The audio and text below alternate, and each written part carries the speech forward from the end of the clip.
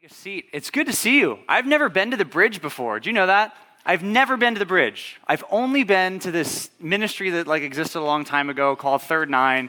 Apparently I'm not supposed to say that.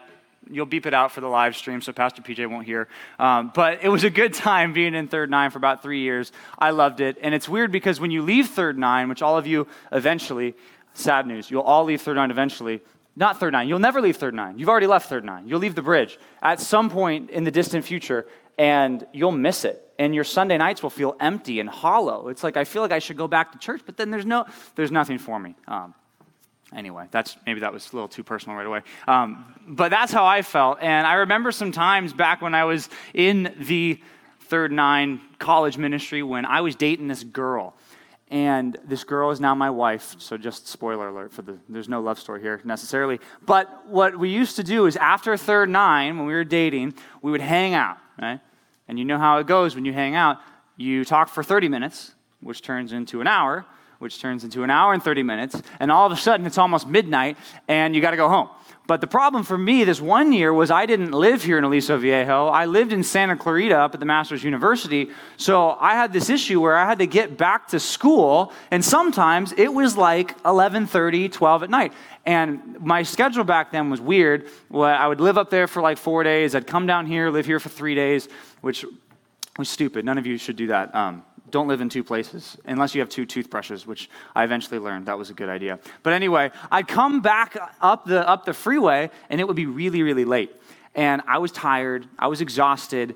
And there were more than one time where I literally had my eyes closing as I was on the freeway, almost falling asleep, drifting lanes. It was really bad. And I did what you would do, right? I got my sunflower seeds, okay? Anybody with me on that? Something to keep you awake, right? Then I opened the windows, right? Going 70 miles an hour, and, everything's going especially when you drive a Civic, right? Then, you feel like your car is shaking like there's an earthquake, which when you're driving through LA, you never really know what the shaking of the car is. But then I had the windows open, I had the music blasting, and none of it really worked. One night, I remember I was so tired, I had to pull over because I was like, I will die, okay? I was at that point. And what I did was, the best thing I ever could have done was I called Alexandra, and she talked me all the way till I went to bed. It was really romantic. There's a love story part. But I would be dead if she didn't call me. Basically, that's the moral of the story, because I would have fallen asleep at the wheel. It's foolish to be careless when so much is on the line. Today, we're going to look at a passage where Paul says that same thing. It is foolish to be careless when so much is on the line. In the book of Ephesians, which I know we're just kind of jumping right in the middle of, Ephesians chapter 5, which you can turn there, verse 15, Paul basically says this: do not fall asleep at the wheel of your Christianity. There is so much on the line. If you fall asleep, if you get spiritually lazy, there are so many consequences. And on the positive side, if you stay awake, if you stay alert, if you stay in God's word constantly and knowing what's going on, there's so much to gain, especially as a student in the bridge. So look at it. Verse 15, Ephesians 5. I know we're jumping in the middle of the book. The book of Ephesians is awesome because it says so much about God's salvation plan for us. The first 3 chapters basically just unload all these amazing things about how God has chosen us, how God has made us from dead in our trespasses to alive in Christ. It talks about us having spiritual wisdom. It talks about us praying to the Father and God giving us things, amazing things, beyond what we could ever ask or imagine in Him. Talks about all those things, and then in chapter 4, it kind of does a little bit of a shift and starts telling us what to do because of that information in the first 3 chapters, and it says some intense things. Chapter 4 says, you got to walk worthy of the gospel, right? And that's this picture of scales, that your life is matching what you claim to be in Christ, that you live in such a way that really lives up to what you're claiming to be in Christ, which is a big calling. He says, put on a new life in the end of chapter 4. At the beginning of chapter 5, he says, you need to imitate God, right? I thought living worthy to the gospel was hard enough. Now he says, you need to imitate God in the way that you live. And then he says, you've got to walk in love. This idea of walking is going to be important for our passage. Then he talks about light and dark, which also is important for our passage. He says, look, there's people who live in the light, there's people who live in the dark. If you're a Christian, you used to live in the dark, but now you're called to live in the light. He says, don't live in the dark if you say you're in Christ. Verse 14 says something weird. It's a little quotation from the Old Testament. It's hard for some people to understand. It says, "Awake, O sleeper, and arise from the dead, and Christ will shine on you." This whole idea of, look, you need to be saved from your sin. You need to be living like you're really in Christ. And then verse 15, our passage tonight. It says, "Look carefully how you walk, not as unwise, but as wise, making the best use of the time because the days are evil." I mean, think about that right there. He says, you need to watch your step. You need to be careful. You cannot fall asleep behind the wheel of your Christian life. If you do that, there's so much to lose, because look what he says. He says, there's a temptation for us, right, to be unwise. But he says, no, you got to be wise. He says, you got to make the best use of the time because the days are evil. Right? There's a couple words in Greek for time. This one doesn't mean seconds and minutes. It means time, as in a long period of time, seasons. What he's saying is, what you need to do is make the best use of your season right now. And I think this is the perfect time for you to hear this message, because we're moving from summer to fall, right? And that's when, like Luke and Michael said, ministry kind of starts picking up. Make the best use of this season. That's what Paul's calling us all to do. Look at verse 17. He says, "Therefore, do not be foolish, but understand what the will of the Lord is," right? If you just think about that phrase right there, that's really scary. He's saying, don't be foolish, but understand God's will. So if you don't know God's will, you're foolish, right? That's kind of scary, because if I said, hey, do you know what God's will for your life is? You'd probably be like, well, that's kind of a big question. You know, that's pretty theological. Like, I mean, there's a lot of things that maybe he wants me to do, but there's some things I don't know what he wants me to do. What he's saying is, do not be foolish, but know what God's will is.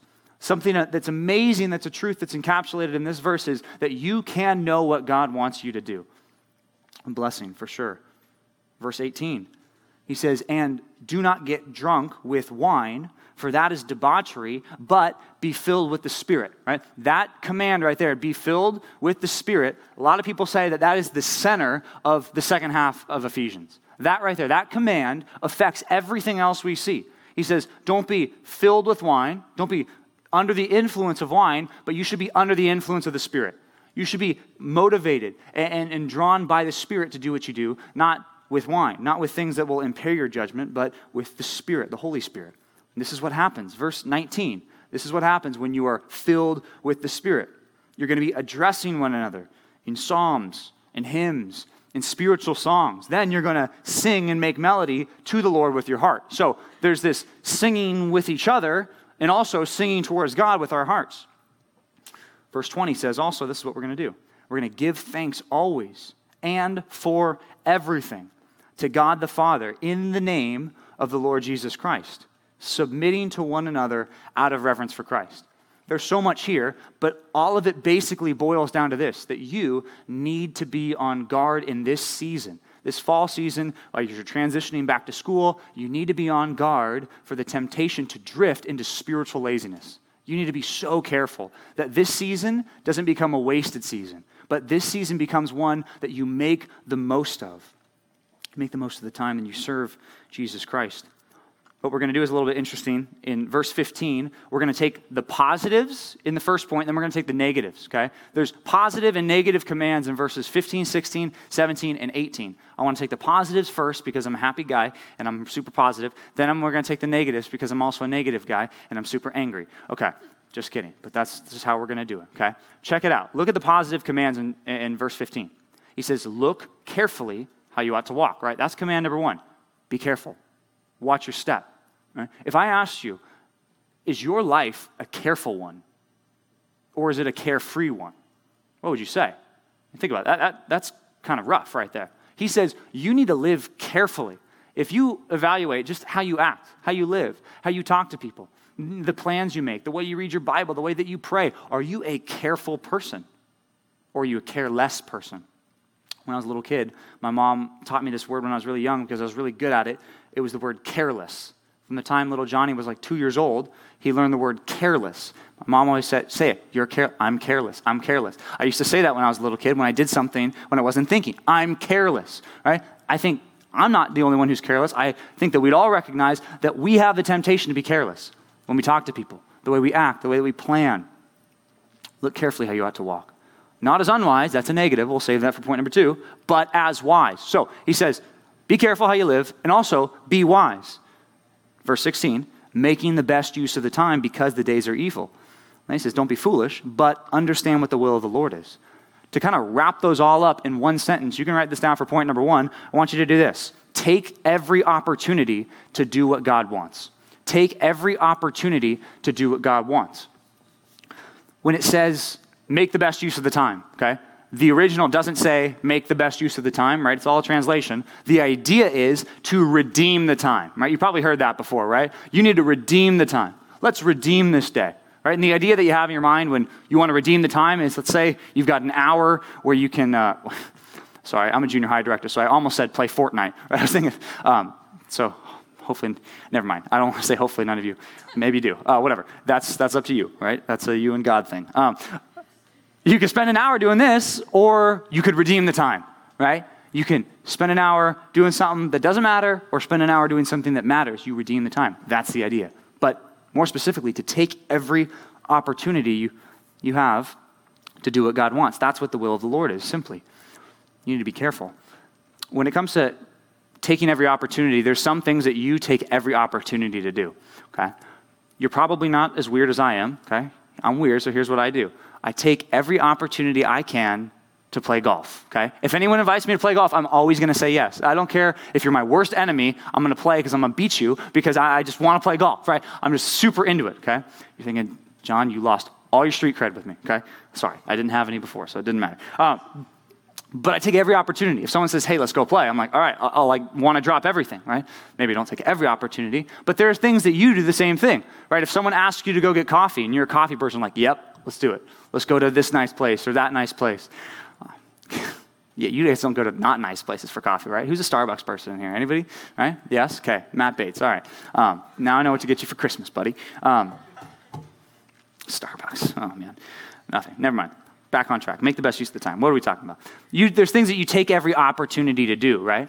I want you to think through, when it comes to doing what God wants, do you take every opportunity that you see to do what God wants? That's what he's trying to get us to do. He says, be wise. If I asked you, are you a wise person?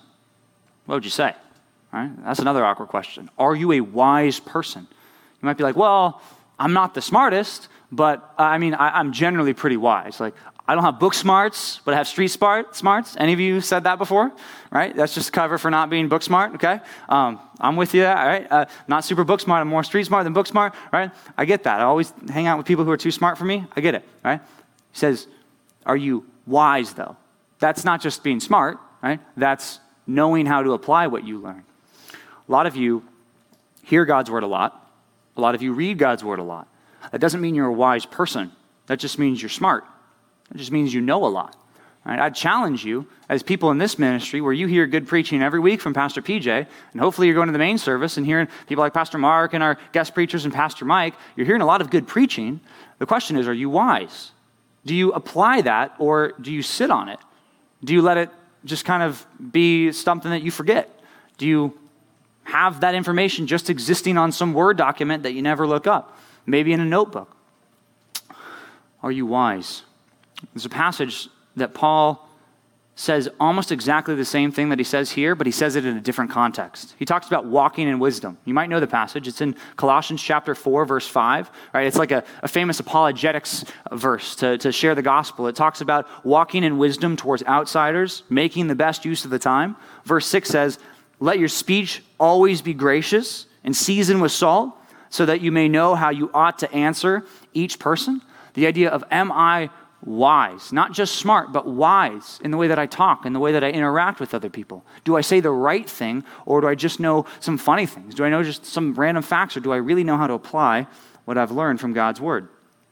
Other than that, right, if you think through Colossians 4, you might know it from before that, where in Colossians 4:2, there's that famous passage where Paul says, hey guys, can you pray for me that God would open a door for the word? Can you pray that when I go preach in this place, that God would open up opportunities for me to preach the gospel? And then he says, hey, can you also pray for me that I would do it boldly? He says, because there's something about that's scary. Can you pray for me to do that, right? The context here, being wise, is all about outsiders, right? And I know we've talked about that a lot in our service, but that's a good place to start when it comes to taking every opportunity to do what God wants. How about with your non-Christian friends? Do you take every opportunity to do what God wants? Now think about it. What does he want you to do, right? Well, Colossians 4 says you need to walk in wisdom, right? You better be careful how you live. You better be careful, verse 6, the things that you say. More specifically, when they're talking about spiritual things, you need to be ready. You need to study up and make sure you know how you ought to answer each person. Your speech seasoned with salt, the phrase that he uses there. Early in that passage, it says praying for open doors. I want you to think that through. We've talked a lot about evangelism. We've talked about, I grabbed one of these things because it's pretty cool. On the back, we talked about going to Saddleback. We talked about sharing the gospel this fall, right? Are we praying for that, though? I mean, we can say we're going to go out and go to Saddleback, but if we don't pepper that time in prayer before, it's not going to be as effective. You make sure we're doing what God wants. Part of that's staying in prayer. Part of that is planning to do the right thing. But you might be one of those people that when you see that phrase, the will of the Lord, it kind of freaks you out. It is kind of a freaky idea if you don't know what he's saying. He's basically saying he wants you to do what God wants. And if you're a Christian, there's another verse in Ephesians that says exactly what God wants you to do, okay? It's Ephesians 2:10. It comes right after the most famous 2 verses in the whole book about being saved by grace through faith, right? God saves us by grace. It's a gift that we access through faith. That faith is also a gift to us. He says it's a gift of God, not a result of works, so that no one may boast. So you're thinking Paul's going to be all on the whole, don't do good works. It's all about grace, right? Well, look what he says in verse 10. Ephesians 2:10 says, "For we are his workmanship, created in Christ Jesus for good works." If you're curious what God wants you to do as a Christian, look no further than Ephesians 2:10. He says, you are God's workmanship. Right? Imagine the person in the basement who's putting together model trains, right? This is not me, okay? So don't be concerned. Don't call the cops, right? I'm not weirdo, psychopath, right? Not to insult you. If you're into model trains, that's totally cool, but it's just not me. But imagine putting these things together, right? The little intricate pieces, and now, boom, that's my thing, right? I created that, and it's my thing, and it's exactly what I want it to be, right? And it's created a model train would be created to go around on the track and make you feel like you're in Mr. Rogers' neighborhood, right? John, what are you talking about, right? What are you created to do in Christ? 2 words right here, good works. If you want to know what God's will for your life is, 2 words, good works. Something that's even more amazing. Next phrase, he says, those good works, which God prepared beforehand that we should walk in them. You might be like, whoa, John, I believe that God plans our life, though. I believe God's sovereign, though, right? What do you mean? That's all that there is? Well, do you notice that Paul says even your good works are planned by God? It's like God has all these good works that he wants you to do, and what he's telling you tonight through the preaching of God's word is you need to take all those opportunities because God has good works prepared for you. God has evangelism conversations this fall that he's already prepared from eternity past for you to have, and he says, I want you to walk in those. I want you to take every opportunity. Don't miss those opportunities. Even more strict, in the book of 1 Thessalonians, Paul says, this is the will of God. Okay? Whatever he's about to say is going to be intense. He says, this is the will of God for your life, your sanctification. Okay? That's what God wants you to do. If you're ever curious, hey, I don't know what God wants me to do. Well, is this going to enhance my sanctification or hinder my sanctification, right?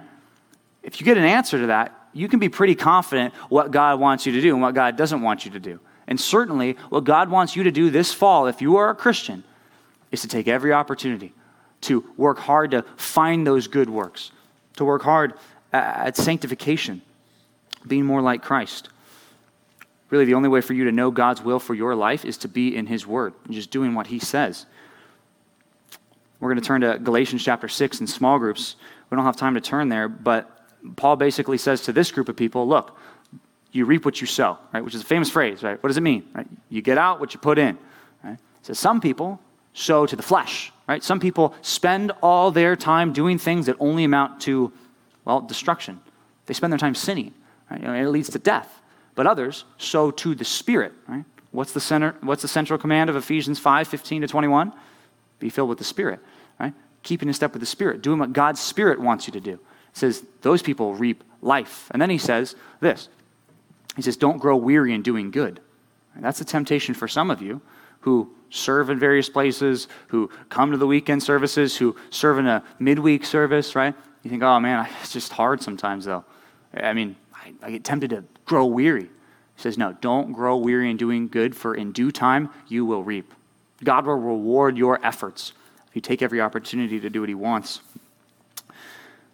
We've talked about it in the weekend. Hopefully you were here for Pastor Mark when he was preaching from 1 Peter 4, right, where he talked about, God gives us all gifts and we're supposed to serve. Right? And it'd be wrong if I didn't remind you that God has places for you in this church to serve. If you're not a person who's serving in some kind of ministry post, whether that's working on the parking team, working with hospitality, singing in the worship team, working in the edge or in the narrow, right? Well, why would you work in the narrow? In True North, right? In those ministries, right? That's what God wants you to do, to serve. Right? But if you're not doing anything to serve God, realize that you're not doing your role. You are not in God's will. You're not doing what God wants if you're doing nothing to serve the body. It could be as simple as being on a prayer team. It could be as simple as encouraging one another. But God calls all of us to serve. There's also an interesting passage in 1 Corinthians chapter 7 where God tells married people to act like they're not married. God tells single people to act like they're not single. You ever heard that passage before? It's a weird one, right? What he's saying is you've got a season of your life that you need to make the most of. And it'd be wrong for me if I didn't include that, right? That you guys as college students have a special, unique opportunity as single people to do God's will in an amazing way, right? You're like, John, you just got married like 3 days ago, right? Right? Just trust me. Like there's stuff you can't do when you're married that you maybe could have done when you were single because you got to go to bed and wake up and it's like, wait, John, you didn't go to bed and wake up? No, I did, but it's all dependent on other people now, right? There's a certain freedom that you have to do what God wants you to do in a going the extra mile type of way as a person who's single, that you'll lose that opportunity. Take every opportunity to do what God wants, especially in this season. There's a way to ruin that. I said at the beginning that it's like you're driving. It's like if you get careless, if you get tired, you drift. Right? The metaphor there is like a crash, right? There's a way for you to mess up your opportunities to serve, mess up the opportunities to please Christ. Those are the negative commands, right? Back in Ephesians 5:15, you get all the negative commands. Don't be unwise. Don't be foolish. Don't get drunk with wine. These different commands that he says, hey, you could be using your season to do this, but you also could be using your season to do this. And if you spend your time in your season doing sinful things, it's only going to end up in horrible heartache. It's only going to end up in loss. Point number 2, you can write this down. Avoid captivating and destructive distractions. Avoid captivating and destructive distractions because every distraction you have to doing what God wants is at some level destructive. At some level. Even if you think, it's not like crazy bad to do this thing. If you get your opportunities to do what God wants taken away, just know that that's destructive. Some things are more obvious than others, right? He says, don't be unwise. Don't be foolish. Don't get drunk with wine. Right? Temptation, sin, right? That's the most obvious thing that is a distraction. Some things can be distractions to you doing the right thing that are not sinful, right? That you just need to limit, right? Other things, more obvious things, are sinful things. Sinful things that 1 Peter chapter 5, verse 8 says that Satan wants to get you to do. And you recognize, and it's healthy for us to recognize this every once in a while, that you have a spiritual enemy that wants you to miss all those opportunities. I mean, you have a spiritual enemy who wants you to see those opportunities and say, I'm not going to do this. I'm going to do something else. You have a spiritual enemy that wants to get you to sin in such a way where you think, I just sinned. I really shouldn't share the gospel now. You have a spiritual enemy who's going to want to get you to do things that make you feel like a hypocrite or bad. And you say, well, I can't live for Christ now that I've done these things. You've got a spiritual enemy that wants to take you down. 1 Peter chapter 5, verse 8 says, be sober-minded, be watchful. That's the same thing as Paul when he says, look carefully how you walk, right? Be sober-minded, be watchful, be careful, right? That reminds us of that question, are you a careful person? Be careful, because your adversary, the devil, prowls around like a roaring lion seeking someone to devour, right? It's that powerful image of Satan as like a lion stalking his prey, right? You might be like a roaring lion. You might not think twice about that, but I want you to think about this, okay? You've all seen those like Netflix things of Africa, right? That was a really bad description. You remember like Animal Planet when you were a kid, right? When you're flipping through, when you're trying to find Disney Channel, right? And you found, no, just me? Wow, sorry. You know what I'm talking about? Anybody? Animal Planet, remember? Yeah, I'll get some so-so. Thanks, Alex Martin. Okay, so Animal Planet, right? So like there's these weird like little animals that like get like pounced by the big animals and like torn apart, right? Remember those? And you're like, oh, like that's like violent. Maybe I shouldn't watch it. Maybe my mom will see me. Like, oh, again, I was the only one. I'm opening up too much, guys. Sorry. But that idea of like you've got this little helpless prey and you've got this big predator that's a roaring lion devouring, right? You notice there's something that the lions never do before they catch their prey. They never roar. You ever thought about that? A roaring lion, that doesn't even make sense, right? Lions don't roar and then attack, right? If you were going to go shoot a deer or something, or I don't know, that escalated quickly, John. If you're going to go hunting, right, you don't go, hey, you, and then, right? You don't do that, right? You're like careful and quiet, and then boom. Lions roar when they catch their prey and they call other people to come eat the gazelle or whatever it is, okay? The idea of Satan as a roaring lion is the idea that he wants to take you down and he's roaring when he gets you. See, the scary thing about Satan as a roaring lion, when Peter says he's a roaring lion, that means he's a successful tempter. He's successful. He gets people to fall. He gets people to sin. He gets Christians who are doing the right things to do the wrong thing. He's successful to some measure. That ought to freak you and I out a little bit. Just a little bit. It'd be wrong for us to have silly view of Satan when we should have a scary view of Satan. But here's what he says in the next verse. He says, resist him, firm in your faith, knowing that the same kinds of sufferings are experienced by your brotherhood throughout the world. Right? It's amazing because as scary as Satan is and as scary as he should be in your minds, Jesus is even more powerful. Jesus is infinitely more powerful than Satan. God is so much stronger than Satan. He can keep you from that sin, but you have to be firm in your faith, trusting him. Because if you're not, you're going to fall. It's hard to stay focused on doing the right thing, not just with like sin and doing the right thing and doing what God wants and stuff like that, but it's hard like when you're writing a paper, right? Are any of you people who, when you're writing a paper, you're writing, right, and you're good, and then you like think squirrel, and then you go on like Facebook or Instagram or YouTube, and then you spend 3 hours and like, oh man, I should write a paper, right? Is that, again, it's just me. I feel like I'm the only sinner in the building, okay? I feel like I'm the only one who does anything wrong here.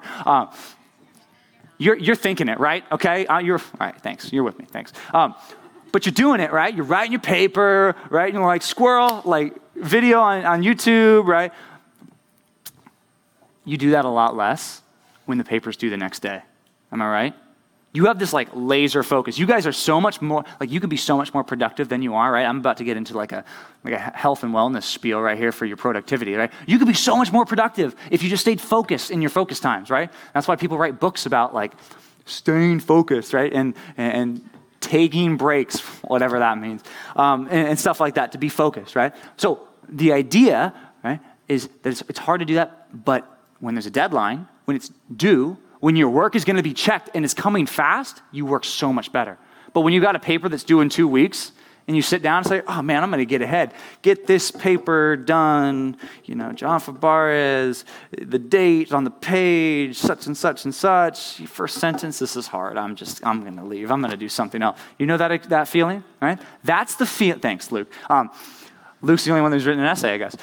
That is the feeling that we often have with our Christian life, that we work and we think, man, we work for a little bit, but you know what, I'll just focus on something else, okay? There's a passage I want us all to turn to right now, Romans chapter 13, that says the exact opposite. Romans 13 tells us we not only need to be ready and doing good works, but we need to be thinking about the day that your work will be tested by Jesus Christ, because that's going to make your work a lot better. That's going to help you take every opportunity. That's going to help you avoid captivating and destructive distractions. Romans 13, verse 11, after talking about loving one another and serving one another, right, which is weird, right after he says, you got to submit to authorities, right? That's probably how you know Romans 13. It's the government passage. It talks about loving one another. Then he says this in verse 11. It says, besides this, you know the time besides this, you know the time that this hour has come to you to wake from your sleep. For salvation is nearer to us now than when we first believed. Okay? I want you to think this through, and hopefully this will change your perspective on the way that you've been reading your Bible, and the way that you've been praying, and the way that you've been serving the church, that the day you see Jesus Christ is sooner today than it has ever been in the past.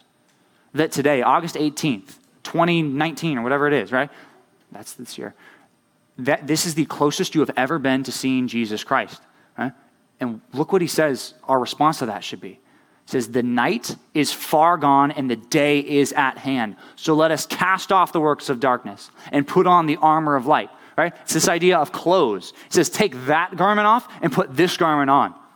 Take off the works of darkness, right? That's what you guys studied in Romans 6, right? You got to shed these works. You got to be dead to your sin. You got to say, look, when I became a Christian, I said I was going to be dead to my sin. I am now dead to that sin, and I'm going to put on the armor of light. Verse 13 says, let us walk properly. It's one of Paul's favorite phrases, right? We've got to walk. How we live. We should live properly. As in the daytime, right? Then he describes some things that usually don't happen in the daytime. Things that usually happen in the nighttime, literally and figuratively here. He says, not in orgies and drunkenness, not in sexual immorality and sensuality, not in quarreling and jealousy, right? You might read the first one and be like, whoa, not a part of that, right? You read the second one, you're like, well, if I got honest, my thought life is not exactly pure. Maybe the things that I've done are not exactly pure. Then you get into the third set of two right here, quarreling and jealousy, just fighting with one another. And jealousy, that's not even like an external thing. That's like an internal heart thing, that I see what someone has and I want it. Right? There's some extremes here with the outright sin, but then notice how he gets closer and closer and closer and closer to home. And hopefully you see that this list of sins that he says you need to cast those off. Right? No one in this room is exempt from this. Not a single one of you. Not me, not anybody is exempt from this command to cast off those works of darkness.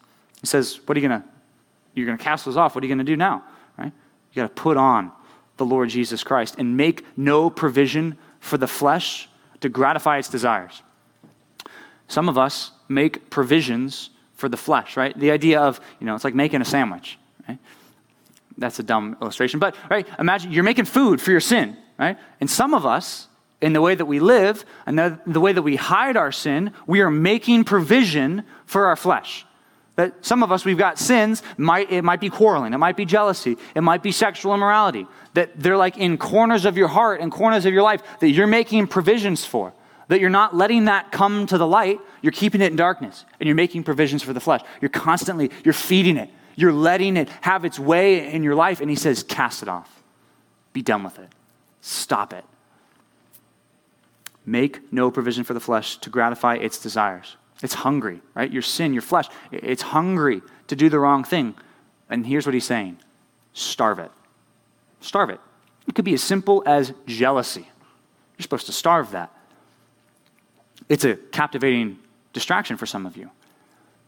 It keeps you from doing the right thing. It keeps you from encouraging that person because you're just kind of jealous of what they have, so you think they don't need to be propped up anymore. They don't need my encouragement. I'll encourage this other person. I won't, encourage everyone that I'm supposed to because I'm jealous.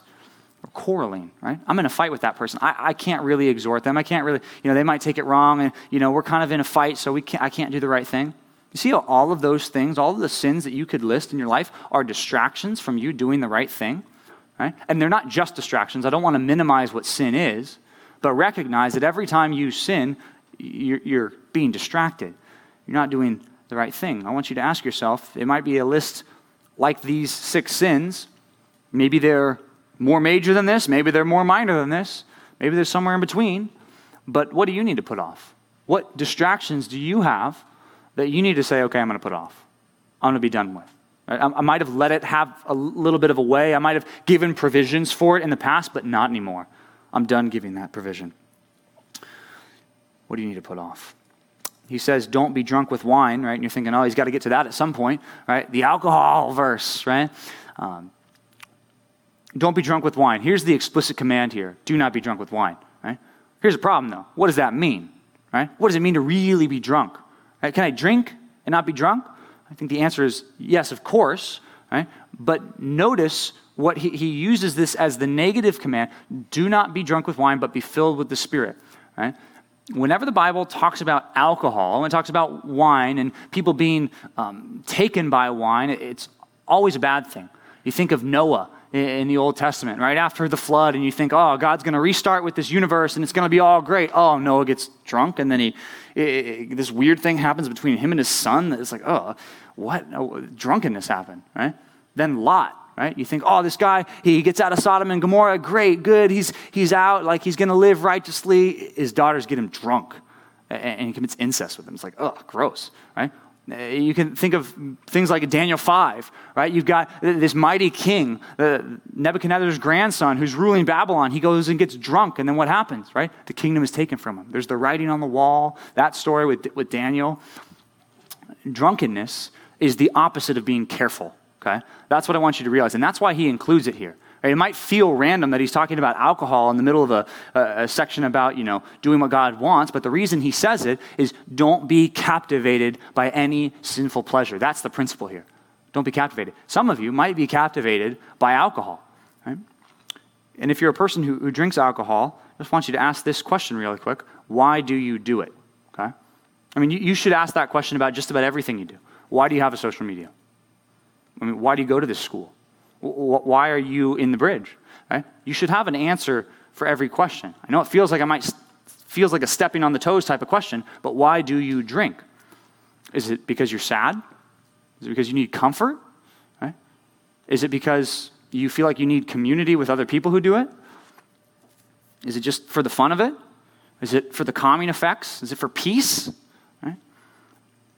If you notice, I kind of set this up because all four of those things are fulfilled and more satisfied when you do the opposite command, right? He says, don't be drunk with wine, but be filled with the Spirit, right? Don't have community? Well, be filled with the Spirit, right? You want fun? Well, be filled with the Spirit. You can play cornhole with Luke, right? Sorry, that was not good. You sad? I mean, do you need joy, right? Don't get drunk with wine, right? It won't satisfy you. Be filled with the Spirit. Right? The idea is, look, any captivating sinful pleasure has nothing on the satisfaction that you can have if you are really doing what God's Spirit wants you to do. If you want to cross-reference on this, Proverbs 23, 29 to 35 is just a powerful testimony of a guy who is drunk. He says, who has woe, who has sorrow, who has strife, who has complaining, who has wounds without cause, who has redness of eyes, those who tarry long over wine, those who go to try mixed wine. Do not look at wine when it's red, when it sparkles in the cup and goes down smoothly. In the end, it bites like a serpent and stings like an adder. Your eyes will see strange things and your heart will utter perverse things. You're going to say stuff that you regret. You'll be like one who lies down in the midst of the sea, like one who lies on the top of a mast, right? Imagine that. You're on some boat and you're laying down on the top part, right? The part that has the most angle of sway, right? You're just like, whoa, right? You're not even aware. They struck me, you'll say, but I was not hurt. They beat me and I didn't feel it. When shall I awake? I must have another drink. Right? That's what God's word says about being taken by the passion and the desire for more alcohol. Here's the principle, basically. 1 Corinthians 6:12. Paul says, all things are lawful for me, and it is lawful for you to drink alcohol. It's lawful for you as a Christian to drink. Right? But he says, I will not be controlled by any. And if it's something that's controlling in your life, the wrong response is to say, I'm going to make provision for my flesh. Right? I'm going to make provision for this. Right? You don't tell me I can't do this. It is certainly a liberty. But anything that it will do for you is better satisfied in being filled with the Spirit. That's point number 3. Follow the Holy Spirit's direction. Follow the Holy Spirit's direction. And here's how he does it. 3 things. Okay, you got subpoints. He says, addressing one another in psalms and hymns and spiritual songs, singing and making melody to the Lord with your heart, giving thanks always and for everything to God the Father in the name of the Lord Jesus Christ, and submitting to one another out of reverence for Christ. Those are the three things that are contained in that verse. But I want you to think, before we even get to those three subpoints, what does it mean to be filled with the Spirit? Because that can be a challenging thing. You might have already had that question. Like, what does that really mean, to be filled with the Spirit? Okay. Here's the first thing it doesn't mean. Okay. The Holy Spirit is the third person of the Trinity. The Holy Spirit is God. The Holy Spirit is a person, not a thing, not a force, not an idea, not an ideal. He is a person, right?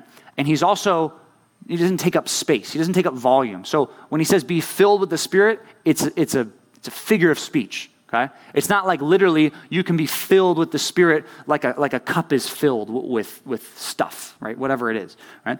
You can't be filled like that, right? Here's what else it doesn't mean, right?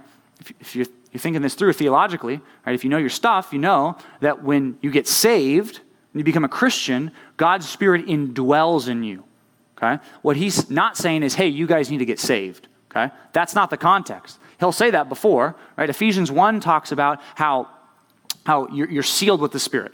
When you get saved, it's a once and for all thing, and God's Spirit comes and lives in you, right? If God's Spirit does not live in you, you are not in Christ. You're not saved, right? So he's not saying you need to ask for a second blessing or a second, like a return of the Spirit, right? That's why, some of those worship songs ask for the Holy Spirit to come, right? And that comes from a theology that says there's some kind of second blessing, right? That's not what he's saying, okay?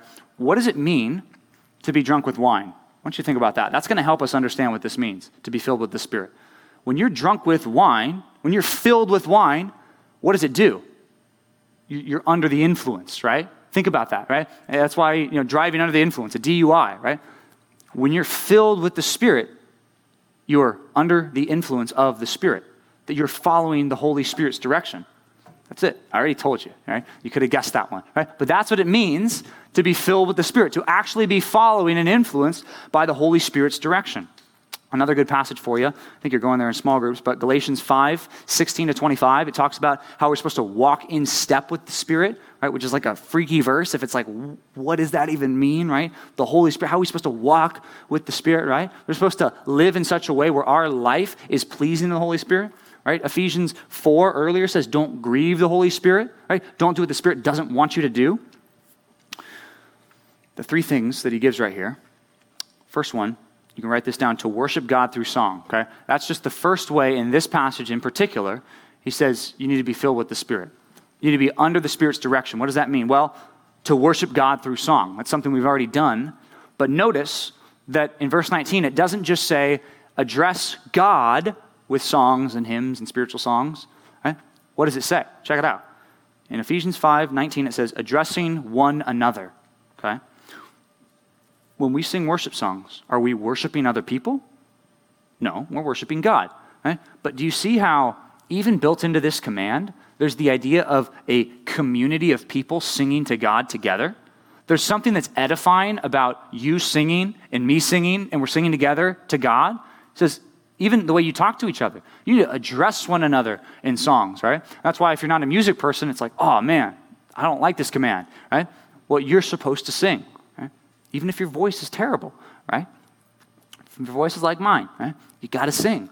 Right? You got to sing, and what else does he say? He says, sing. Oh, and by the way, making melody to the Lord with your heart, right? A lot of people take this verse and twist it and say, oh, see, it doesn't mean you're supposed to sing. It just means you're supposed to worship internally, right? No. It's not an either or, it's a both and. You're supposed to sing, and you're also supposed to worship God in your heart, right? Which is basically our entire theology of worship wrapped up right there. That when we sing songs of worship, we're not just singing to each other, we're not just singing to God, right? We're singing to God and edifying one another as we do it.